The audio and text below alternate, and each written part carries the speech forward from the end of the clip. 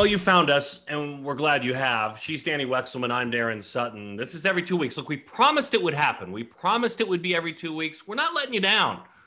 Honestly, we're not letting ourselves down, and that's what makes us most excited. This show is devoted to talented athletes that you would call the future of the game. And this week is no different. Dani, you parachuted into the World Showcase. You were close with a lot of great athletes. It's Perfect Game's oldest showcase.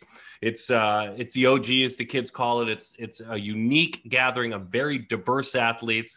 So you found Elmer Rodriguez, who's from Puerto Rico. That's all you. I mean, you just spent time with him. I'm dying to hear it. But what was just a little nugget takeaway you have? Yeah, I mean, Elmer is a tall, slender young man who is committed to Oregon. And as you said, he's from Puerto Rico. He speaks incredible English. He's passionate. He's inspired by his grandfather. We'll hear more about that from him. I took away that this guy is humbled by the game and knows that he can't take anything for granted, which always impresses me when kids are younger and already have a grasp of that concept.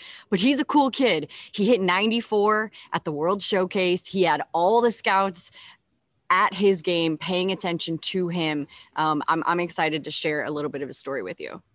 Kyle Salley goes to Duke, and we have found him for a lot of reasons. He was a big-time guy when he was at PG. He was drafted by the White Sox out of high school. But we found him because he took part in the virtual Dream Series. If you're new to the Dream Series, real quickly, Major League Baseball and the Breakthrough Series, Tony Regan's, Dell Matthews, there's a lot more below them in leadership and putting it together. Every year, Martin Luther King weekend brings some of the best pitchers and catchers from around the United States to Arizona. And they're trying to grow the game as it pertains to African-American athletes. And specifically in this case, where it needs to be grown the most, pitchers and catchers. Well, pandemic, right? They couldn't do it this year, but they could virtually. And Kyle was a part of it. You know, I love the Dream Series. You love it. We've both been invited by MLB to be a part of it through the years. So we want to get to know Kyle too, but we want to hear about the Dream Series. Absolutely. And I think there's so many different layers to Kyle. We'll definitely talk about, he made an Instagram post about the social and racial injustices and Black Lives Matter that were dominating our headlines, and hopefully we'll continue to. I want to ask him about that. But I also want to ask him, he was drafted in the 40th round in 2018, the last round. We don't even know if there'll ever be another 40th round. And then now to come full circle to this moment, like how has he changed? So I'm excited to hear about that. Yes, from a 50th round draft pick myself, it's an honor. It's an honor. But he's taking his career to the top. He's in a hopeful journey of being a big leaguer. So Scout's eyes, and you obviously were there at the World Showcase, but so is VP of Player Personnel David Rawnsley. Make sure you don't give him too much time. He'll never stop talking. Jered Goodwin is the National Scouting Director. There's a little PG Tech angle that he may share. There was some cool stuff. And Todd Coffey, that's right. If you like baseball, that Todd Coffey, the major leaguer that used to race in from the bullpen, barrel-chested. He's a scout now, and he's going to be joining us, dropping in his Scout's eyes. So this is a great show. Excited about it. I'm going to grab the microphone for just a moment because I can, and my producer is going to allow me. On the recording of this show, just prior to the recording of this show, my father passed away, and I'm here with you guys doing this podcast. I'm with the young athletes for the last 5 or 6 years with Perfect Game because of my dad. I love baseball because of my father. My dad brought me to work all the time. And my dad is Don Sutton, if you're not aware of that. And he passed away after a pretty long battle with cancer, passed away in his sleep. And he did so very privately, and that was his desire. But he treated everyone with so much respect. And he also, whether you were the elevator operator at a county stadium in Milwaukee, or whether you were, a super agent who could help him make more money, he treated you the same. He also worked harder than anybody else. He didn't have the skill set of most of his teammates, and he worked harder than everybody else I saw. But that work ethic was in life. It was in preparing to be a broadcaster. It was in making sure that he did what he had to do to be prepared to provide. So that's what I'll take with me. Here's how I was able to celebrate his life. The outpouring of communication in a modern world where you can't have what you would deem as a respectable memorial, a respectable funeral because of the virus. On the day I learned he passed, I couldn't come up for air with the communication. And it was 80-year-old players that had played with or against him. It was people on down the line, communicators, broadcasters, everyone around. But on this podcast, here's why I gave you the lengthy sharing of this. It was you guys. It was dozens and dozens of young players that Dani and I have interacted with that held on to my number from when we bothered them to come on our content, that reached out to say they were sorry. And it's interesting. I could give a lot of credit. My apologies, folks.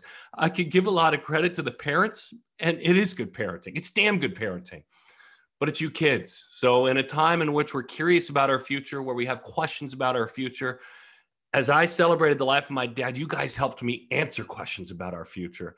It's in really good hands that you would take time. I've only met most of you once or twice, but that you would take time to reach out. Hey, I want to thank all you guys, all you 14, 15, 16, 17, 18-year-olds. You should be proud that you took the time to send a message to a grieving family.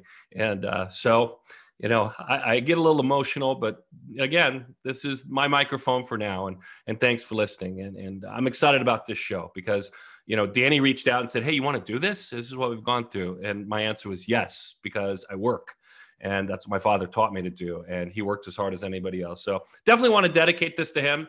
He wasn't super podcast guy kind of guy. He was not going to download and listen to this podcast. Probably never had, but I don't care. I'm going to dedicate this one to him, Dani. So Kyle, and by the way, thank you. We appreciate you shooting the breeze with us. The Dream and Series. Happy birthday. Yeah, happy birthday. That's exactly right. Dani just jumped in there and did it. Happy birthday. 21 years old. You can't get in trouble. We're in a pandemic. We understand all that. So plus, people can hear you. I can see you. You're fit. You take care of yourself. You're not getting in trouble. You're building your career. There's good things here in the next few months, we hope. But yes, happy birthday to you. I do want to start with the Dream Series because in our pre-interview, Dani shared it with you. MLB and Del and Tony would bring us out there. It was my honor to learn, to listen, to cover. I've been around these athletes as they've gotten older. They're where you want to be, getting into the higher level of the minor leagues. But it was different this year, Kyle, and college athletes were involved, which I think was very cool. What did you enjoy most about the Dream Series? And we introduced folks to what it was early on, so we don't have to go to the ground floor of what it is. But for you interacting with talented players, with younger African-American players, give me a bit of a rundown on the Dream Series this year. The Dream Series, for me personally, was just a really eye-opening experience for me. Playing on a team from the South Side of Chicago, I didn't see too many other teams that, looked like us. We were a predominantly all-black team. So just going to tournaments and not seeing anybody that really looked like us, with the exception of like one or two guys on the team maybe. And then you go to the Dream Series and it's like, there's guys from all over that are talented, intelligent, hardworking, and kind of guys that you would want to be around. And it was really cool to just meet all the new guys that I still keep in touch with today. Seeing guys that were drafted, guys in college, and, we all keep up with each other. It was just really cool to just compete with them, play with them. The coaching and instruction was second to none. Former major leaguers, things like that. So just, being around guys that, had similar qualities and similar aspirations as I, that also looked like me, was extremely important for me. And it inspired me to work harder and to, reach the heights that, all of us wanted to reach. So it's interesting. As you look at the youth, you're now a man. As you look at some of the younger brothers that were in there with you, right? Where is the state of the evolution of the African American in baseball? And I mainly mean like 15, 16, 17 years old. You're on your journey. You're almost there. What are you seeing when you talk to young athletes? What questions are they asking you? Where is baseball in hopefully its evolution? I definitely see evolution. I think it's very exciting to see young guys that are excited about playing baseball. There's been a decline in terms of the representation of African Americans in the major leagues. And, that's often discouraged a lot of people to not play baseball and not, go that route. But I'm starting to see more and more guys that are playing baseball, excited to play baseball, and happy to play the sport, and that have genuine love for the sport. And I definitely have younger relatives, younger kids that I know and interacted with that have been to Dream Series and Breakthrough Series and things like that. And they just, you know, they just want to learn. And, you know, they'll ask me questions and, you know, ask me about my mindset and things like that. Even like, what did you do to get to where you are? You know, and I just think it's really exciting and inspiring to see those young guys have that, you know, motive and have that intense aspiration to get better, to learn, to do well in the classroom, to be good people. And, you know, the more I see guys come into college and going to college, getting their education, that makes me excited. So yeah, I think it is more and more African American baseball players commit to big time schools and get drafted. So I'm very excited to see where it goes. And yeah, I have nothing but hope for the next generation of African American baseball players. I love hearing that. I absolutely love hearing that. And I feel like it sounds like you've started to cultivate your voice in your community, at school, in different places that you find yourself. And as I mentioned, you know, I'm looking through your Instagram and you don't have a ton of posts, so it doesn't take a long time to get through. And what stuck out to me was in June, you know, the words that you decided to put together when Black Lives Matter and the social and racial injustice was ringing louder than ever, and is still ringing loud right now. And you wrote that it's important to have the hard conversations, and Darron and I make a point to have those hard conversations. And I tell people sometimes I still don't know what to say. I still don't know if I'm saying things correctly, but I know that it's important to say them. And so I'm kind of wondering, from like our perspective, someone who covers the game, who we work with a lot of Black athletes at every age level, what can we do to help be a part of the change and make a difference when it comes to African Americans in the game of baseball? I think just being there and showing unconditional love is something that is extremely important, and also being confident in that. I feel like a lot of times there's a hesitance or an uncomfortable like attitude towards being an ally and having those conversations, and, you know, kind of shying away from certain questions or like phrasing things in a way that, you know, may not get a deeper conversation, more on the surface type of conversation. And I think just the relationships that we have to create need to be to the point where we have trust in each other, to the point where you can ask me anything. And I know that it comes from a place of love and a place of you wanting to help me and be there for me. I think I've seen a lot of people that, you know, have, you know, had those conversations, but they didn't feel it was genuine. They just felt like it was more so just, I'm going to check up on you because it's the right thing to do. Not I'm going to check up on you for my well-being as well. And I think learning and just being observant of the things that are going on in our community.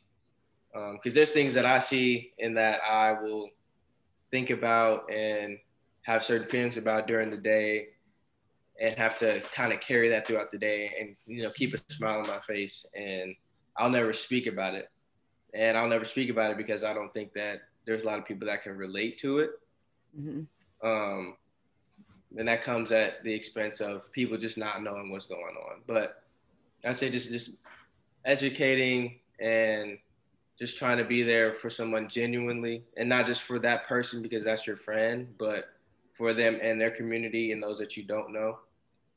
Because that's extremely important. It can't just be because you have a Black friend or a Black teammate.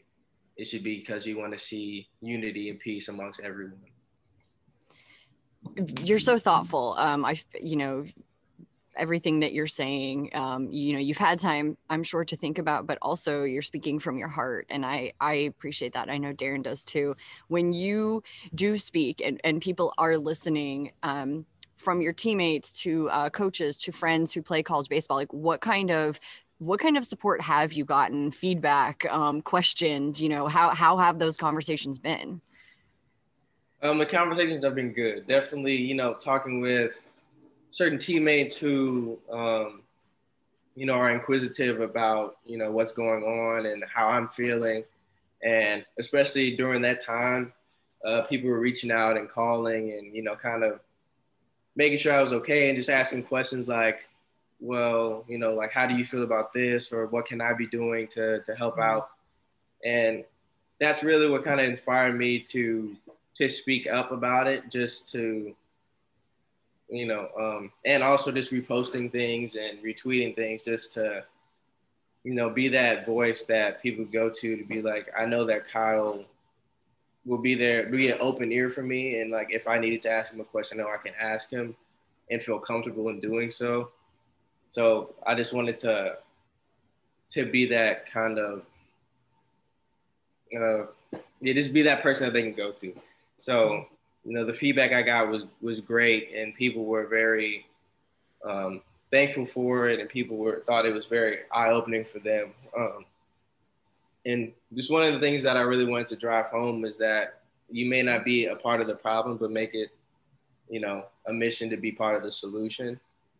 And that one line, I think, was a big game changer for a lot of people. And, they saw it as like, I'm not contributing to the injustice or inequality, but I'm not doing anything to help out. And that's something that I feel got the best feedback. And just having conversations with coaches, players, anybody, umpires. I've talked to umpire after a game before who just had questions in the parking lot, and I was just, so yeah, I thought it was a good thing. Yeah, absolutely was. I love that. I want to read a scouting report to you. Okay, I'm going to shift gears a little bit. Do you mind? I want to read a scouting report to you. This is from Perfect Game. This is from the Jupiter event back in 2017. And here's what I want you to do: drink it in, listen to it, and then tell me how you evolved from here. Like if this is your starting point, right? Tell me who you are now. I can read your stats, but I haven't seen you pitch in person. I did see you pitch in person there, amazingly enough. I didn't write this report. I'm not good enough to be a scout. So here you go. This is from Jupiter 2017, and it reads, Salley showed off a loose, quick arm stroke from the left side, generating fastballs that reached 91 and settled in at 85 to 88, highlighted by the plus sink at times down in the zone. That's a good thing. He showed both the curveball and a slider, with the curveball being softer, bigger breaking, landing it for strikes at will, while the slider was sharper and shorter, buried down in the zone as the strikeout pitch. 2017. How have you evolved from then? Because I know you have. Yeah, for sure. And by the way, that's a great scouting report. So if you've evolved, you're like an A+ student now. So how have you evolved? Yeah, that was one of my better days down there in Jupiter. Definitely evolved physically. I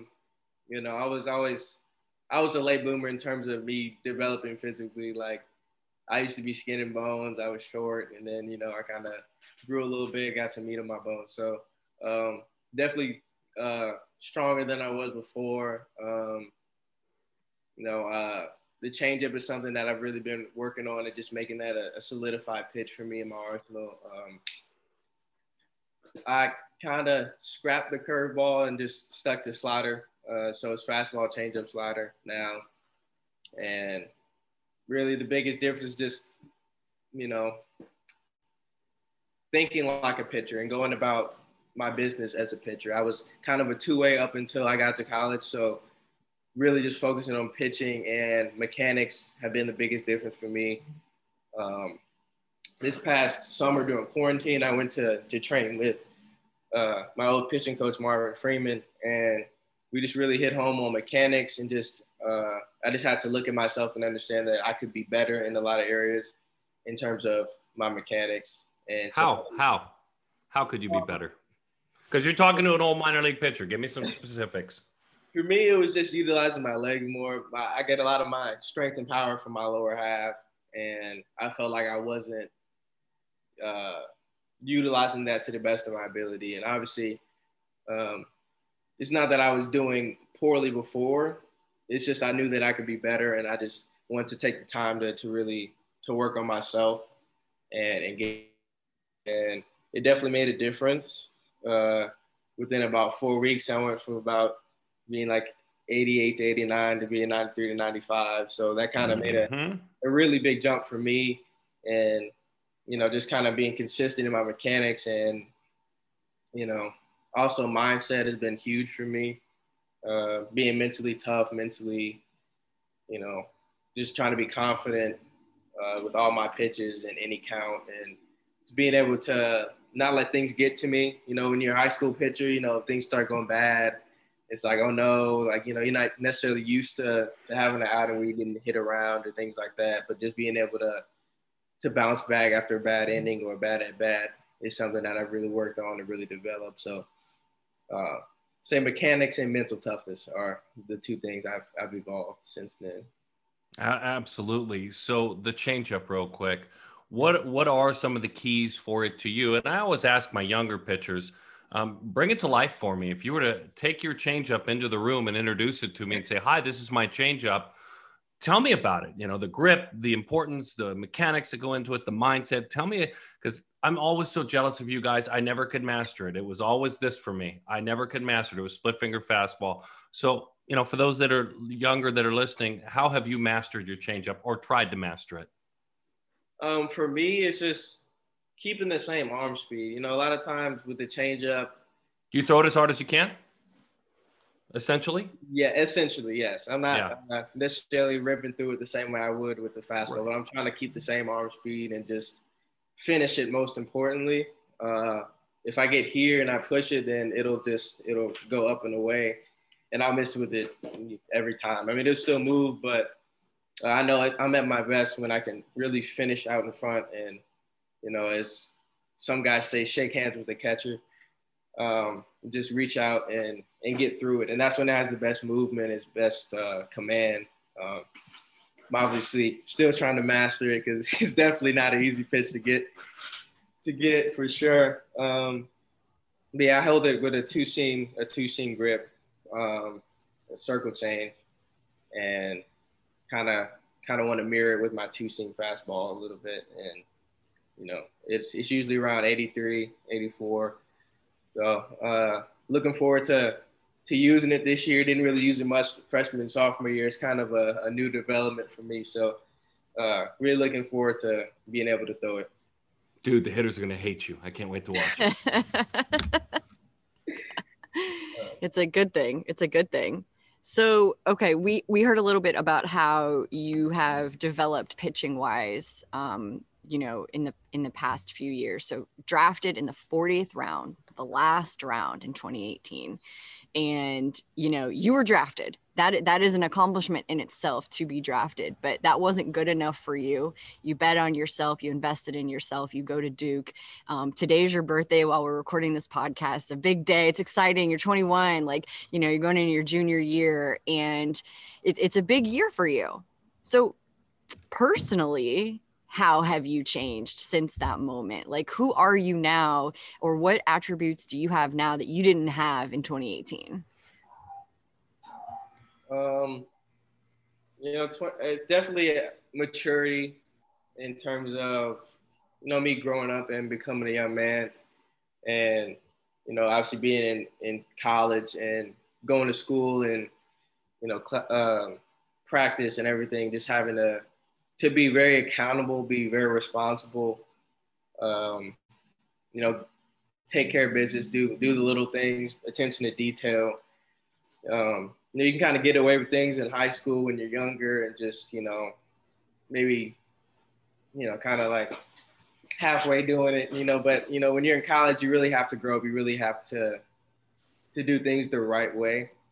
And I think that's been something that I've really valued with the college experience. Just, you know, the long nights of writing essays and, you know, trying not to procrastinate and just having to go to practice and getting my work in. That's just something that I wouldn't have gotten if, you know, I went out of high school. And, you know, obviously I really value education. That's the reason that I came to school.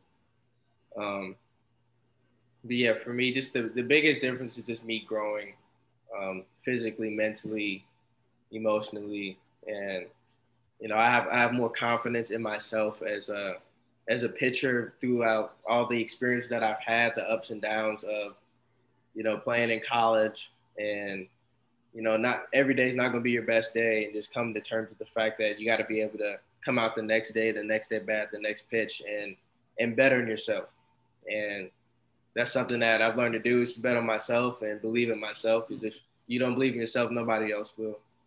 And that's something that I take to heart, and that's something that I take with me in the weight room, in the classroom. I have to work as hard as I can, give it all I got, essentially.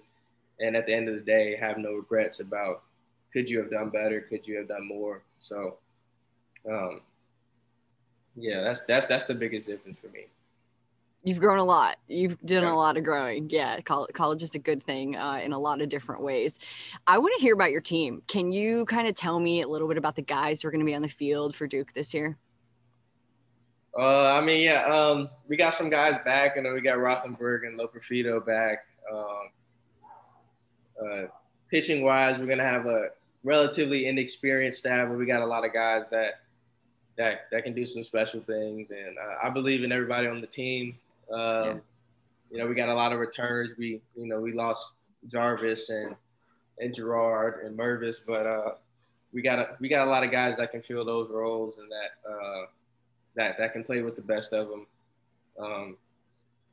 You know, my roommate Ethan Murray, obviously I'm rooting for him over so yeah, this very, very confident in the work that we put in, and I think at the end of the day, I think we got a good shot at making it to Omaha at the end of the year.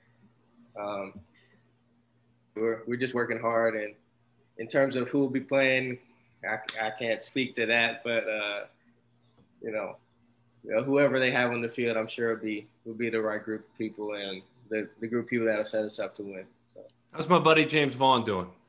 Oh, James is great. Great guy.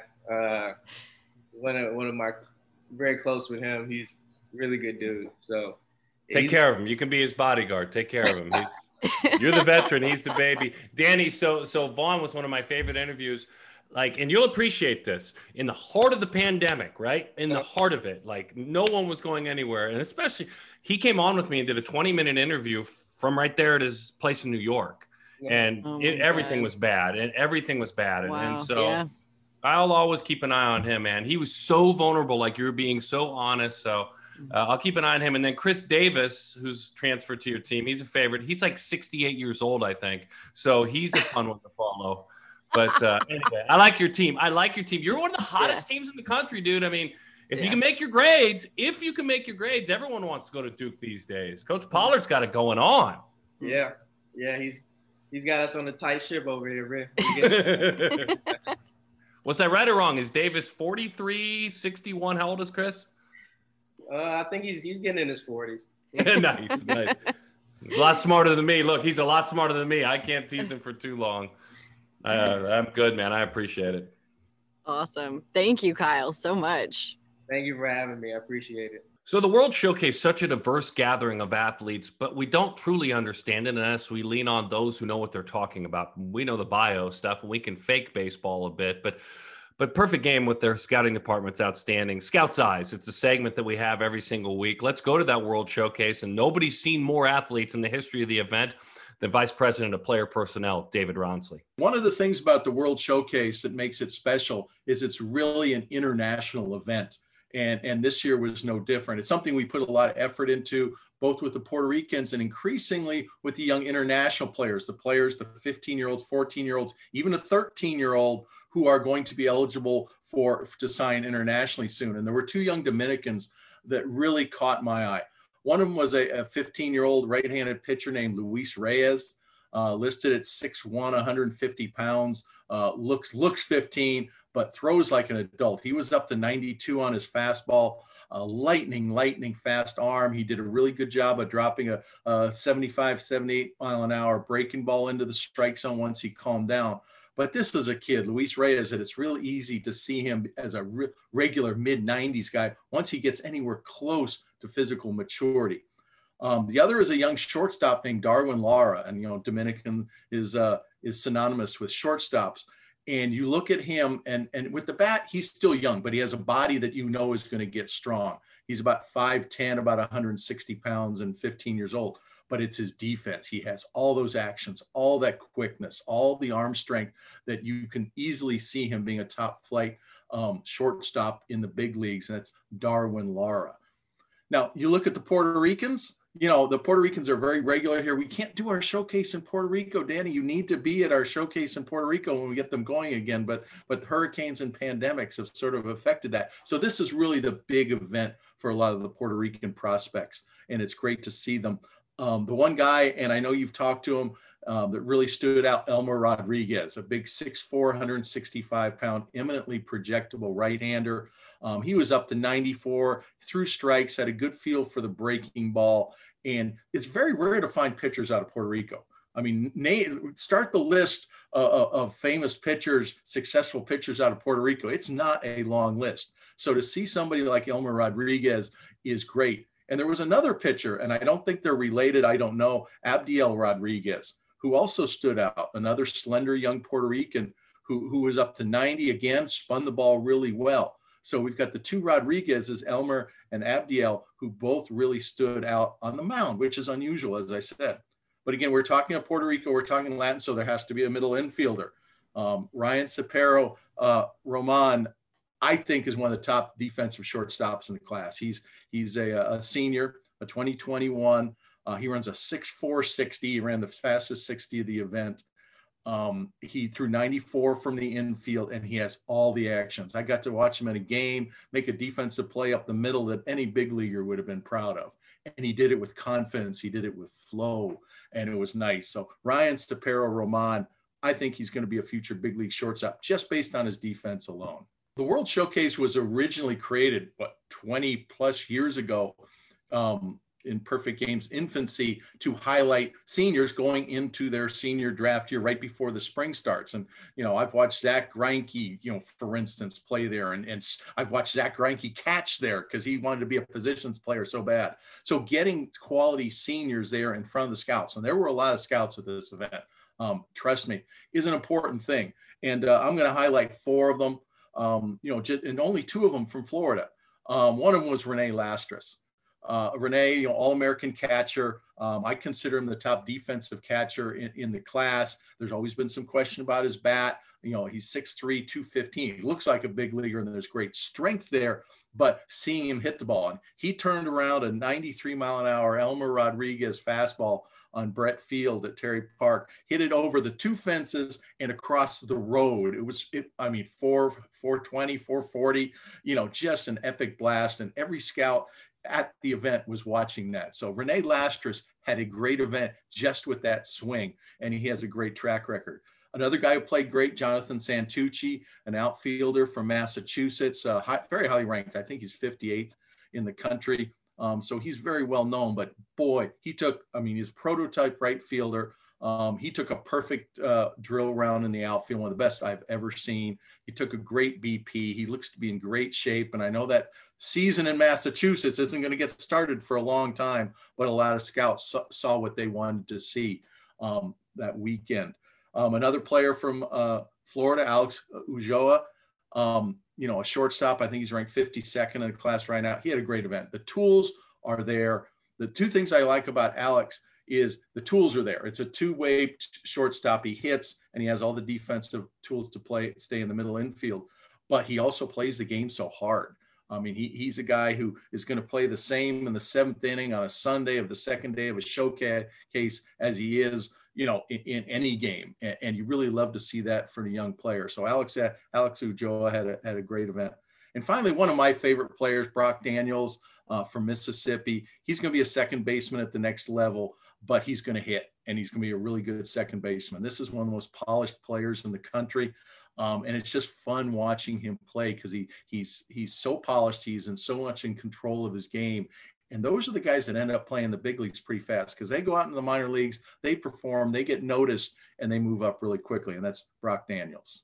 Let's talk about the surprising number of uncommitteds and unsigned seniors who have the talent, but for one reason or another, pandemic or not, have not found their way onto a roster yet.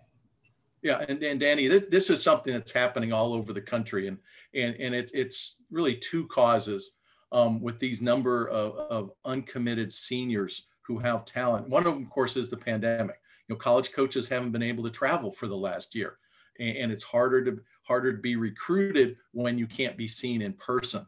And Perfect Game has done, you know, tons, you know, with our streaming and with the videos available to help the college coaches.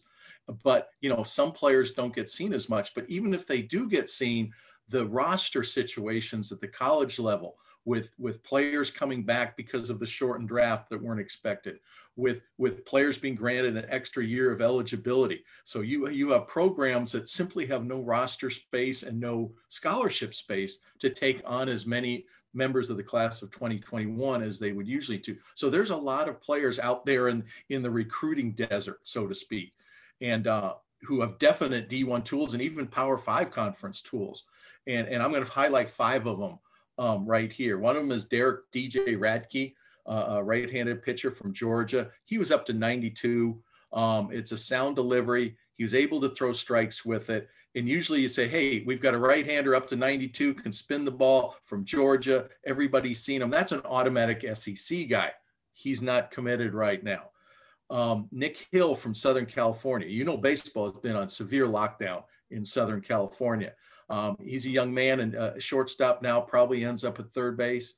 He hit a big home run on Saturday against a good pitcher. You know, really showed a strong right-handed bat, a guy who can probably definitely play in the Pac-12, play for you know, a school in that conference or a high-quality West Coast program.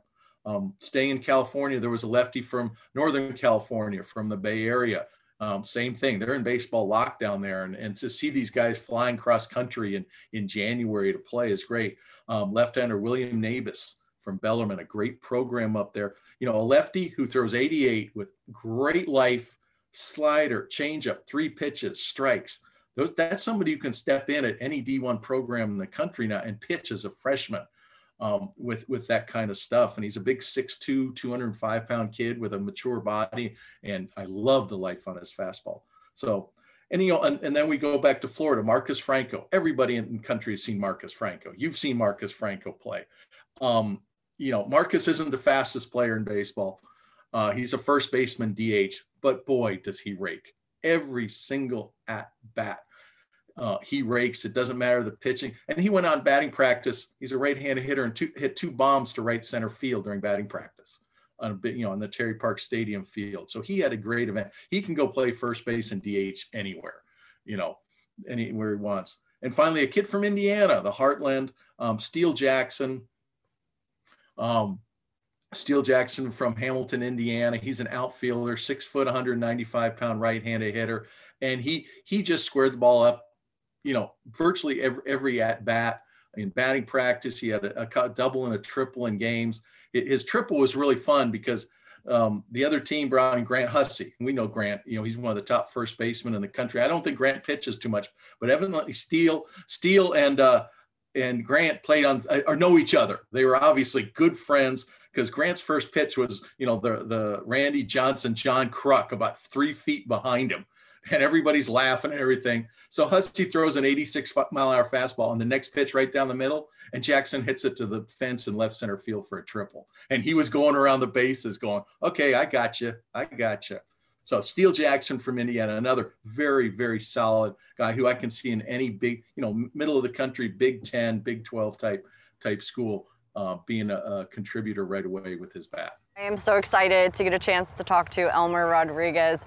Elmer, you were at the 2021 World Showcase, and I haven't had a chance to see you pitch in person or get to know you very well. We've interacted a little bit, but for me and everybody else, can you kind of tell me a little bit about where you're from and who you are?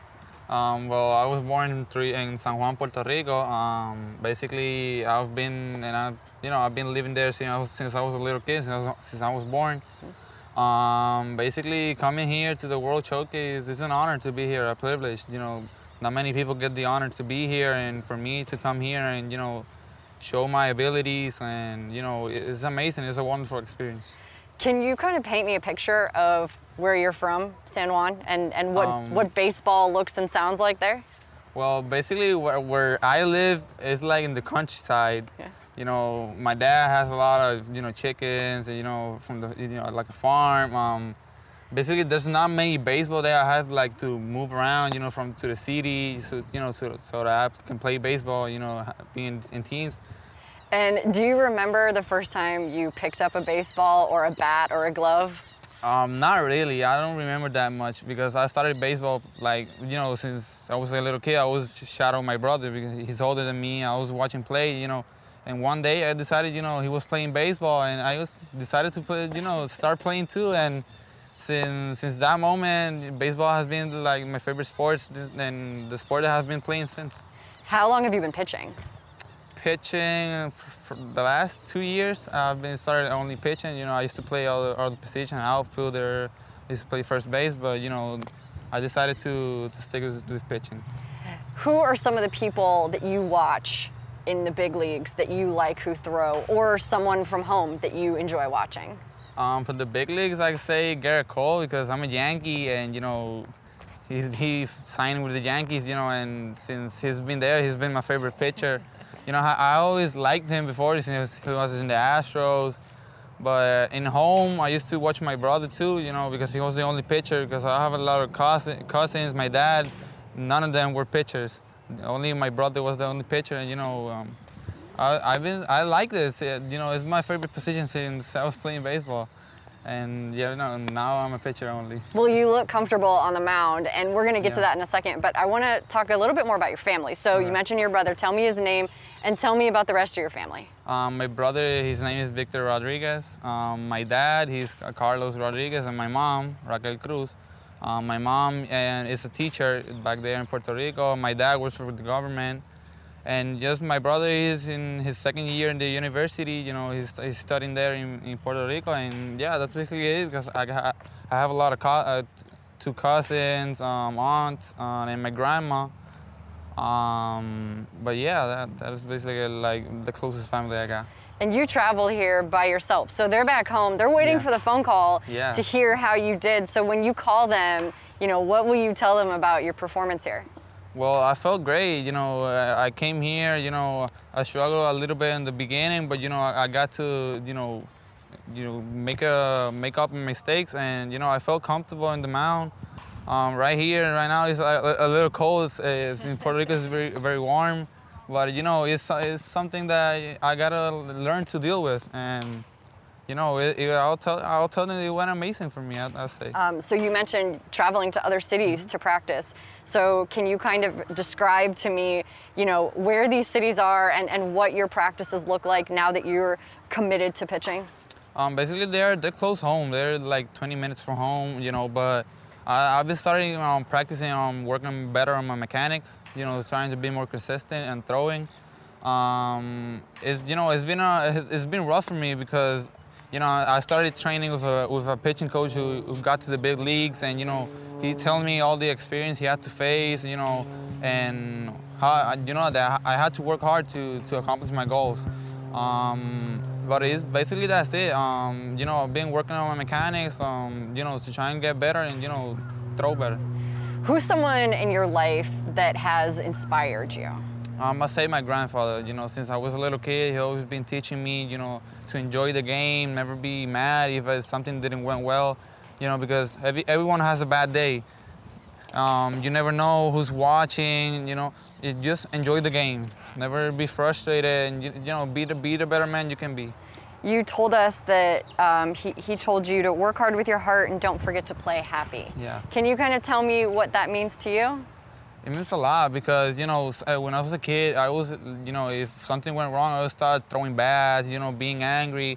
And he would be like, don't do that, you know, you got to enjoy the game. You know, not everybody get the chance to play baseball. You know, it's a privilege to play baseball. And, you know, he's always been telling me, you know, enjoy it and try to you know, be better who you are and, you know, be a better person by playing the game. Being an example to other people who don't have the chances to be. I love that. I love that so much. I can see why he inspires you, and I know that he's watching down on you and sees what you're doing. At the World Showcase, Walk me through what's going through your mind when you're walking out to the mound. There are scouts. There are a lot of scouts behind home watching you, but walk us through what is happening up here. I just basically, you know, the first times I'll see scouts, I'll get nervous. You know, it's not every day you get scouts watching you, but you know, by the time I just trying to enjoy it, just be happy in the moment. You know, I've practiced a lot to, you know, come here and, you know, I come here to show my abilities, and you know, I can come here and, you know, trying to be different. I just try and do what I do and enjoy it. Did you notice them? Yeah, I did, but you know, I was not focused. I was focused, you know, for me to do good and, you know, to practice, you know, do what I love, play baseball.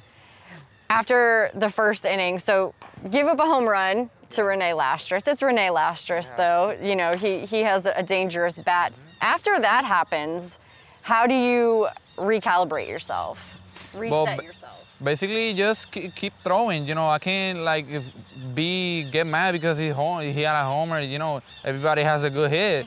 You know, and I just try to focus, and you know, continue to throw strikes, and you know, keep my groove on. Yeah, and so when you finished, you had 3 innings. When you finished, how'd you feel? Well, I felt great because for me, I think it went well. You know, I got the like this pressure on my shoulders. You know, I was. The nerves that coming here, you know, I was trying to do good, and you know, thanks to God, I got to have a wonderful, you know, a good outing, you know. Yeah, I wanted to ask. So, not everyone would admit that they were nervous. Were you a little nervous? Well, not nervous. I felt like a little nervous at the beginning. Nervous. Yeah, I would say I was more excited than nervous, you know. But I'm here to enjoy it. And your teammates around you. How do they make you feel, and do they kind of help settle you down a little bit? Yeah, I say like I like have fun with them. You know, if something went wrong, I go to the dugout, and you know, they'll be like telling me jokes. So you know, I could be, you know, don't get mad. You know, try to keep enjoying it. You know, to stay happy in the moment. Describe yourself to me. Use some adjectives when you're on the mound. Who are you on the mound?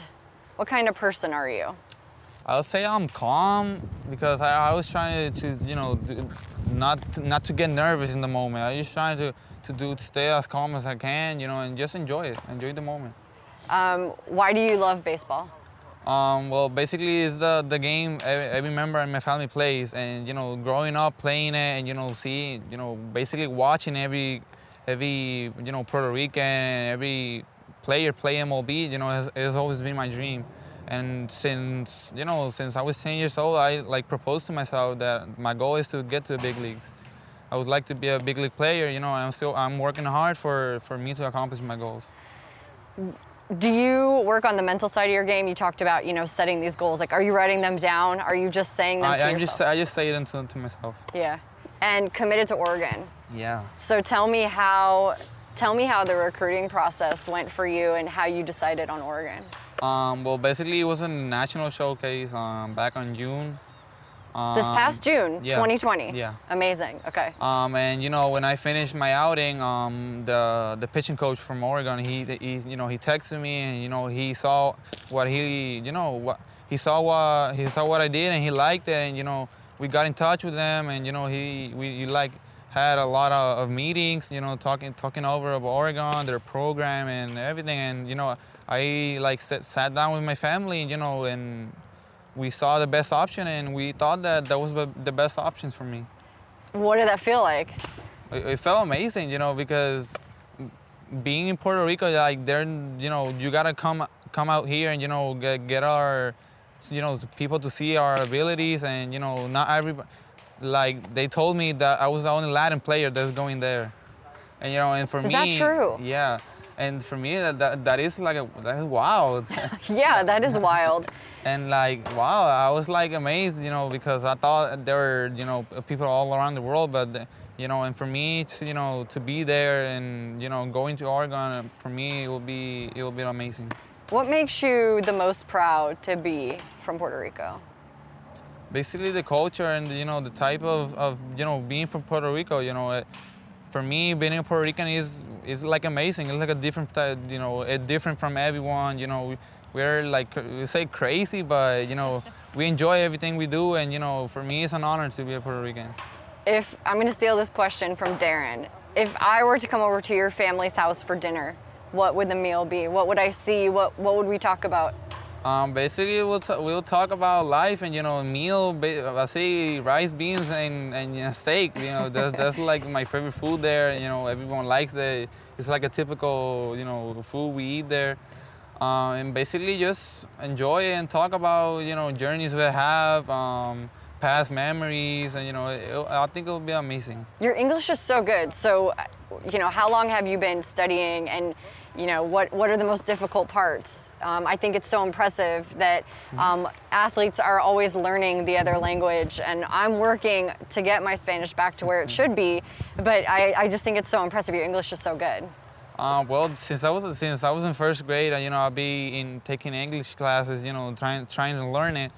But yeah, since I've been growing, I kept talking, so that I could be more fluid with it. Sometimes words, I'm not that fluid, but I try to do the most of it and just try and do my best. No, you're so good. You're so good. What do you say to younger athletes who come from San Juan, come from Puerto Rico, come from all over the place, who want to aspire to be like you? What do you say to them?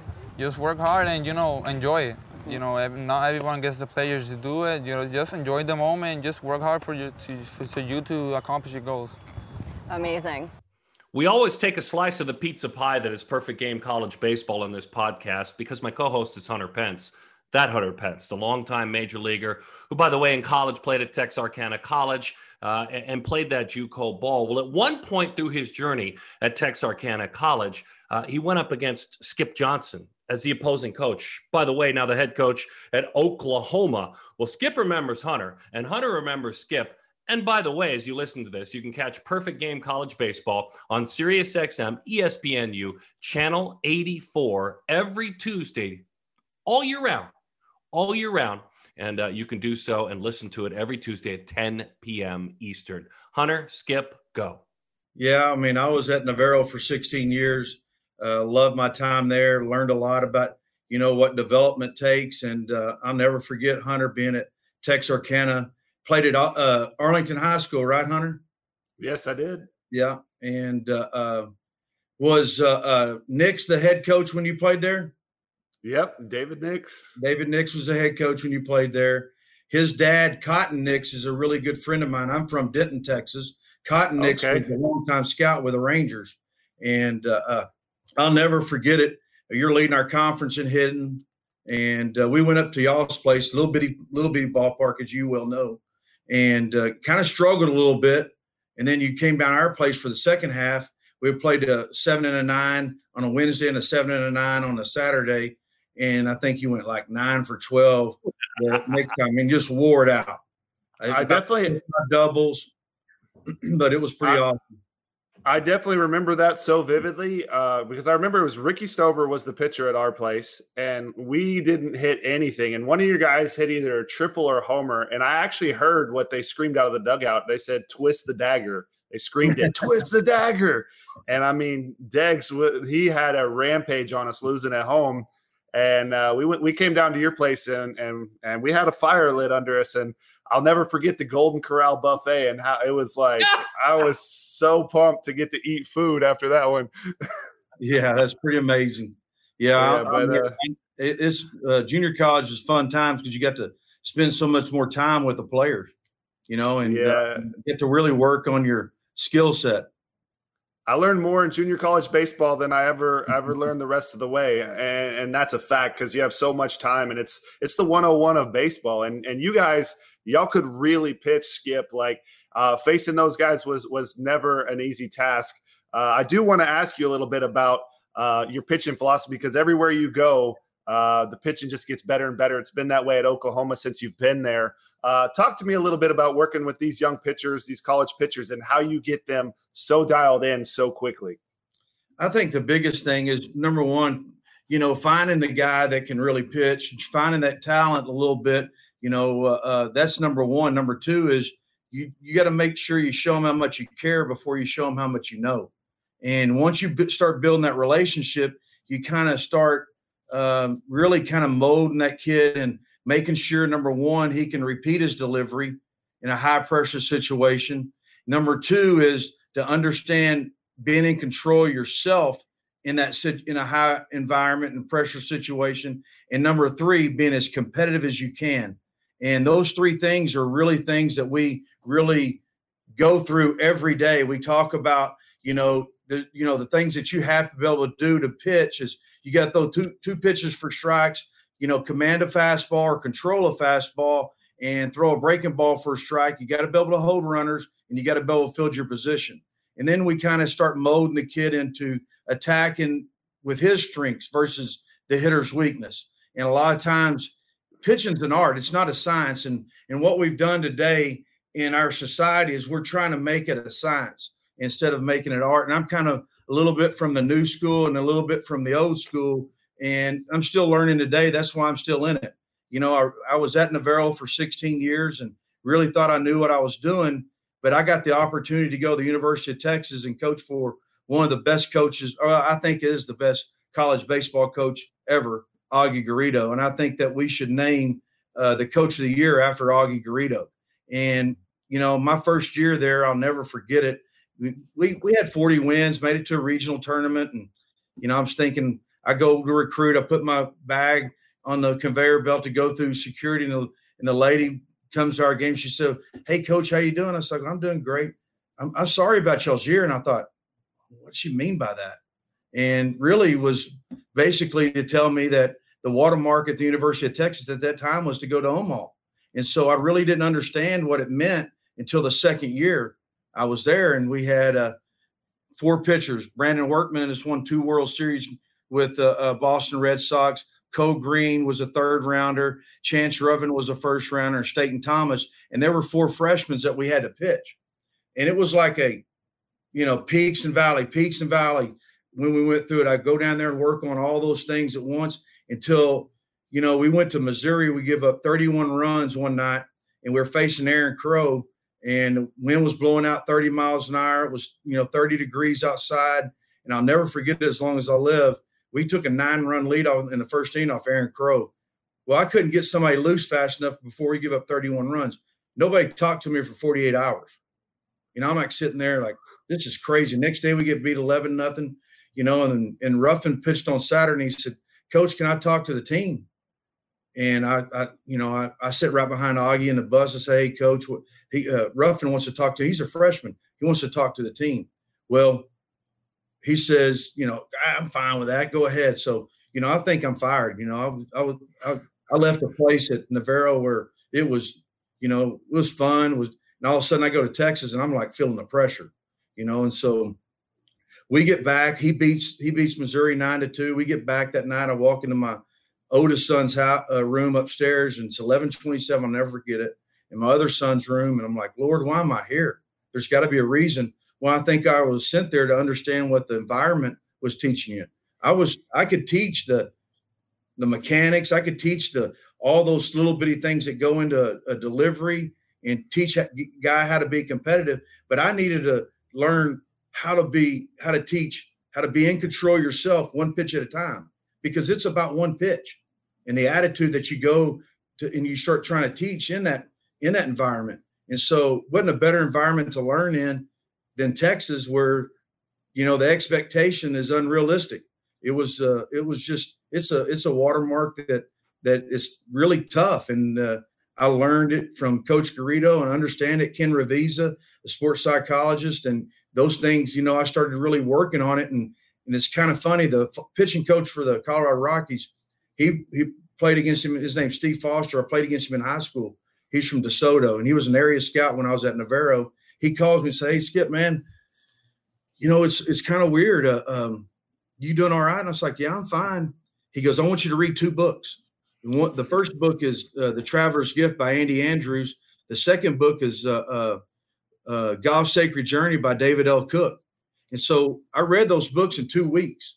And the first book is 7 Decisions of Success, told in story form. Andy Andrews lived under this bridge, and he wrote this, this book where a guy had everything and he lost it. And he basically, the decisions are the buck stops here. learn from the wise, have a decided heart and stuff like that. And then Golf's Sacred Journey by David L. Cook's more of a guy that, had to make up 3 shots at a junior amateur to win it on the back 9 at a golf course in San Antonio. And I'll tell you what's amazing about the 2 books as well is he makes up 3 shots and wins the junior amateur. Well, he's on the Nike tour or whatever tour. He's got to make up 3 more shots on the back 9, and he makes a 15. He gets in his car. He comes to a road that splits. It's either Links of Utopia or wherever. Well, he pulls up on this driving range. He gets out and nobody's there, and he starts hitting golf balls, and he's just strapping every one of them. He's like, man, this is weird. A guy pulls up on his tractor. To make a long story short, this guy, he moved out of Houston and moved into and built this golf course because he is an innovator in teaching. And so basically he said, you give me 7 days and I'll fix your game. So he says, meet me at the driving range at 8:00 in the morning. He's sitting there hitting balls, and that teacher, that pro says, hey, what's wrong with your grip? He said, nothing's wrong with my grip. He says, well, he starts, what is wrong with my grip? And the pro goes, well, you have zero conviction in what you're doing. Go down by that sycamore tree down there, write all the reasons why you grip the club that way. And the next morning, he says, meet me at the river. When he gets there, the pro's fly fishing in a canoe, and he's teaching him effort, rhythm, and balance and emotional control when he catches a fish. The guy gets up there, flips it. Next day, he does flies in a plane, an internal, external checklist. Next day, he pitches washers for money. Basically, what he's trying to teach him is see it, feel it, trust it. Your effort controls your rhythm and timing. If you can repeat your delivery, it's no different than golf. Me and Hunter's out there playing golf one day, and he's been hitting at 300, and I've been strapping it, but I've been hitting at 270. All of a sudden, I want to get in there and I want to try to do the same thing, and I use a little bit more rhythm. I get out of my rhythm. I use too much effort. I get out of that rhythm. I push it or hook it, and all of a sudden, it takes the great ones 0 to 5 swings or 0 to 5 pitches to get back in rhythm. The good ones, 5 to 10, and from 10 on. And you can see it in today's world, even in the big leagues. The guys will get in there, they'll get that guy 1-2, and they'll end up walking that guy because they're just trying to punch the guy out instead of, getting the guy out. If you could throw 27 pitches and get 27 outs, would you? That's the question. And we talk a lot about just throwing the ball to target because that's really the only thing that you can control. Wow. You hit on. It's quick, but that's kind of what we do. Opening up the notebooks again with Scout's eyes and a focus on the World Showcase. Let's listen to National Scouting Director Jered Goodwin. There was some big-time talent in Fort Myers at the Perfect Game World Showcase. A lot of known names, but also some real pop-up guys. Rene Lastris showed his usual plus arm during drills, easy mechanics, and he just looks like one of those new age, big-bodied power catchers. The arm really stands out, but he took a good BP, and then in game, he turned on a 93-mile-per-hour fastball, hit it over both fences, bounced in the middle of the road on Veronica Shoemaker, and then hit a car. Easily one of the longer home runs I saw hit in the entire showcase circuit. Jonathan Santucci has a lot of loft power in his left-handed swing, easy mechanics in the outfield with 96-mile-per-hour arm strength. Then he jumped on the mound during the tournament portion and was up to 93 with a really refined delivery. Elmer Rodriguez-Cruz lived up to the hype. He was up to 94, lived in the low 90s, threw a good breaking ball, but it was the changeup that he threw. He threw 2 pitches with that changeup that showed tons of life, really, really good boring action, and you could argue that those 2 pitches were plus right now. The body still projects, and he's a huge prospect. Derek DJ Radke was up to 93, 92 with some sink. Good breaking ball, durable body, and he's really cleaned up the arm action. He had a really impressive showing. Renzo Gonzalez has big 2-way ability, upper 80s with a polished 3-pitch mix. Took a really good BP, kind of a line drive hitter, but then turned on one in a game, hit it off the top of the wall in January. Just looks like he was born to play baseball. Tommy Tavares has big tools as well as huge projection left, not only in his frame, but also just with his overall skill set. He can really pick it at shortstop, good arm, big actions, and the power is going to come as he fills out. Nick Hill was kind of an unknown, but a nice 6'3" long body, whippy swing, and hit one well over the left center field wall in game for a no doubt home run. And Carson Horning was one of the bigger names at the event that stood out.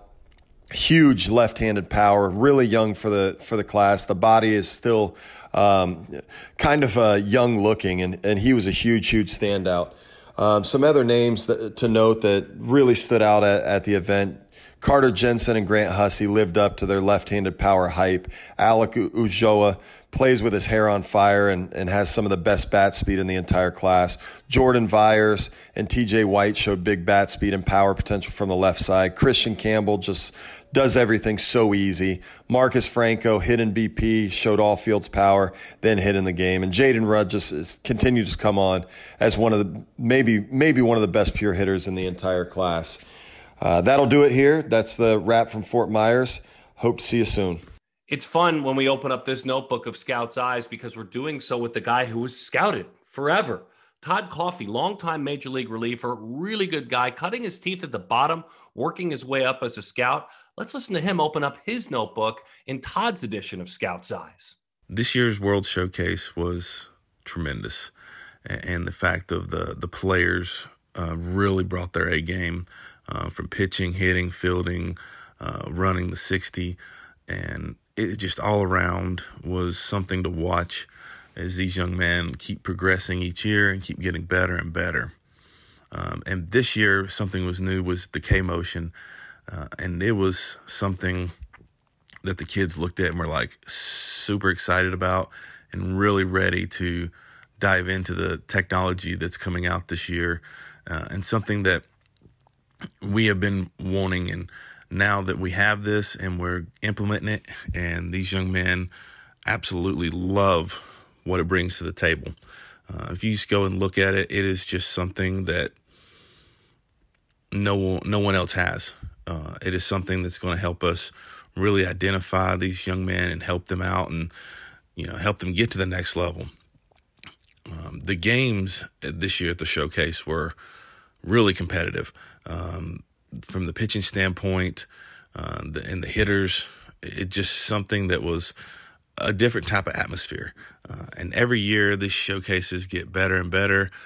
It's just something that I enjoy watching as a scout, to watch each one of these young men bring their A game and showcase what they really can do. And this year's showcase was no different than any other. So I guess for me, Kyle Salley is just fun. I wasn't present with your interview, but I loved listening to it with Elmer Rodriguez. The future is bright. But when you listen to a guy like Kyle Salley and you understand where we are in our world, hopefully growing, hopefully evolving. I know I'm listening, I'm trying, but you're excited. You're excited about the future. You understand that if Kyle Salley doesn't pitch for the Mets, he may end up being a lawyer for the Mets. He may be their team doctor. He may be their senior vice president of media relations. Like, you get excited when you talk to people like Kyle Salley, who, by the way, probably will pitch in the big leagues. Yeah, he is thoughtful, and he is a leader, and he's a voice. And I hope that he keeps speaking up, and I hope that, we keep having these conversations. And like he said, it's about being genuine and authentic, and not just wanting the best for the person in front of you, but also for the whole community of people, the Black community, Black athletes, not just your one friend. So I listened. I'm going to keep listening. I'm excited to see what he does. And like you said, I mean, the team at Duke, keep your eye on those guys. Oh, that's the hottest team in baseball. Sorry, everybody else. My apologies. Send your emails to Wexelman Dani at DaniWexelman.com. I loved reading about Elmer Rodriguez, but I didn't go to that event. I read all the bio stuff that he filled out, who he is as a young man, the loss of his grandfather, how much, that has molded him, and he's gone through some tough times. But at the end of the day, it's his parents, it's his dad, Carlos. This is a unique athlete, but you got to know him. What was your takeaway? My takeaway 100% is that he realizes how precious the game is and how much it can give you if you give it enough, and that every day should be cherished. And coming from a teenager, that for me sticks out the most in my mind. And I want to get to know him more and know, deeper into his story. But we definitely learned a lot about him. If he goes to Oregon, whatever he may do, people are going to be excited about this guy, and they're going to want to hang out with him and get to know him more. So I'm glad that we got to share a little bit about his story here on Amateur Hour and PGTV, and throughout all of our channels. I know that video will be everywhere you get your eyes on. That's great. Good cross promoting. Do you like that? You're well welcome. Done. See? Hey, you and I have both been at the highest levels, covering the best athletes in the world in the major leagues. We've both had great gigs at that level. But I think, as I talked about starting the podcast, the purity of a young athlete that reaches out when somebody who's distant from them, like me, loses a dad. Now, Dad was a baseball guy like them, and I think they connected to that too as well. But there is something great about our job, and that's it right there. I would never want to lose a family member to go down that road again. But what's great about our job is, and what doesn't have me longing to be where I was, is the fact of the purity of the athlete. And yes, the big leagues are amazing, and the private jets are great, and they take your bags to your room, even if you're just the announcer, and they give you hundreds of dollars to eat with. Like, yeah, that's super cool and all well and good. But I really realized kind of what it's all about with the purity of the athlete going through that. I think, Dani, you see it too. This is, sorry to be Pollyanna, folks, but this is one of those situations where, dealing with these athletes, and those of you that are maybe discouraged about our future, just damn it, don't be. Because there are a lot of great athletes that if they don't make it, and most of them won't make it, most of them won't. If they don't, they're on a path to being grown-ups. They're on a path to being dads. They're on a path to being, educators. They're going to make mistakes. But I'm encouraged about the future because of what I went through the last couple of days. Yeah, and as you mentioned, you wanted to honor your dad by getting back to work and doing the thing that you love, because that's what he would want you to do. And I'm thinking about you and your family. I know what it's like to lose a dad, and I understand that. But what I got to see, the outpouring, was jaw-dropping. And that was just on social media alone, watching people reach out to you and hearing, that your phone was not silent for, I'm sure it's still not silent days after. And I think that should make you proud of the person that your dad was, the legacy that he's leaving behind, and you that will continue to work hard and be a good person and respect every single person that you come in contact with. Baseball is a community. It's a beautiful, tight-knit community that takes care of each other, and you are usually taking care of other people. And in this moment, you got to be taken care of, and I'm really glad for that. And I'm just lucky that I get to do this with you, and you were honest and transparent, and you're always sharing, and you teach me that, to be open and honest with people. So, I'm glad we got to have this chance to honor him, to dedicate this podcast to him, and share incredible stories as we do week after week.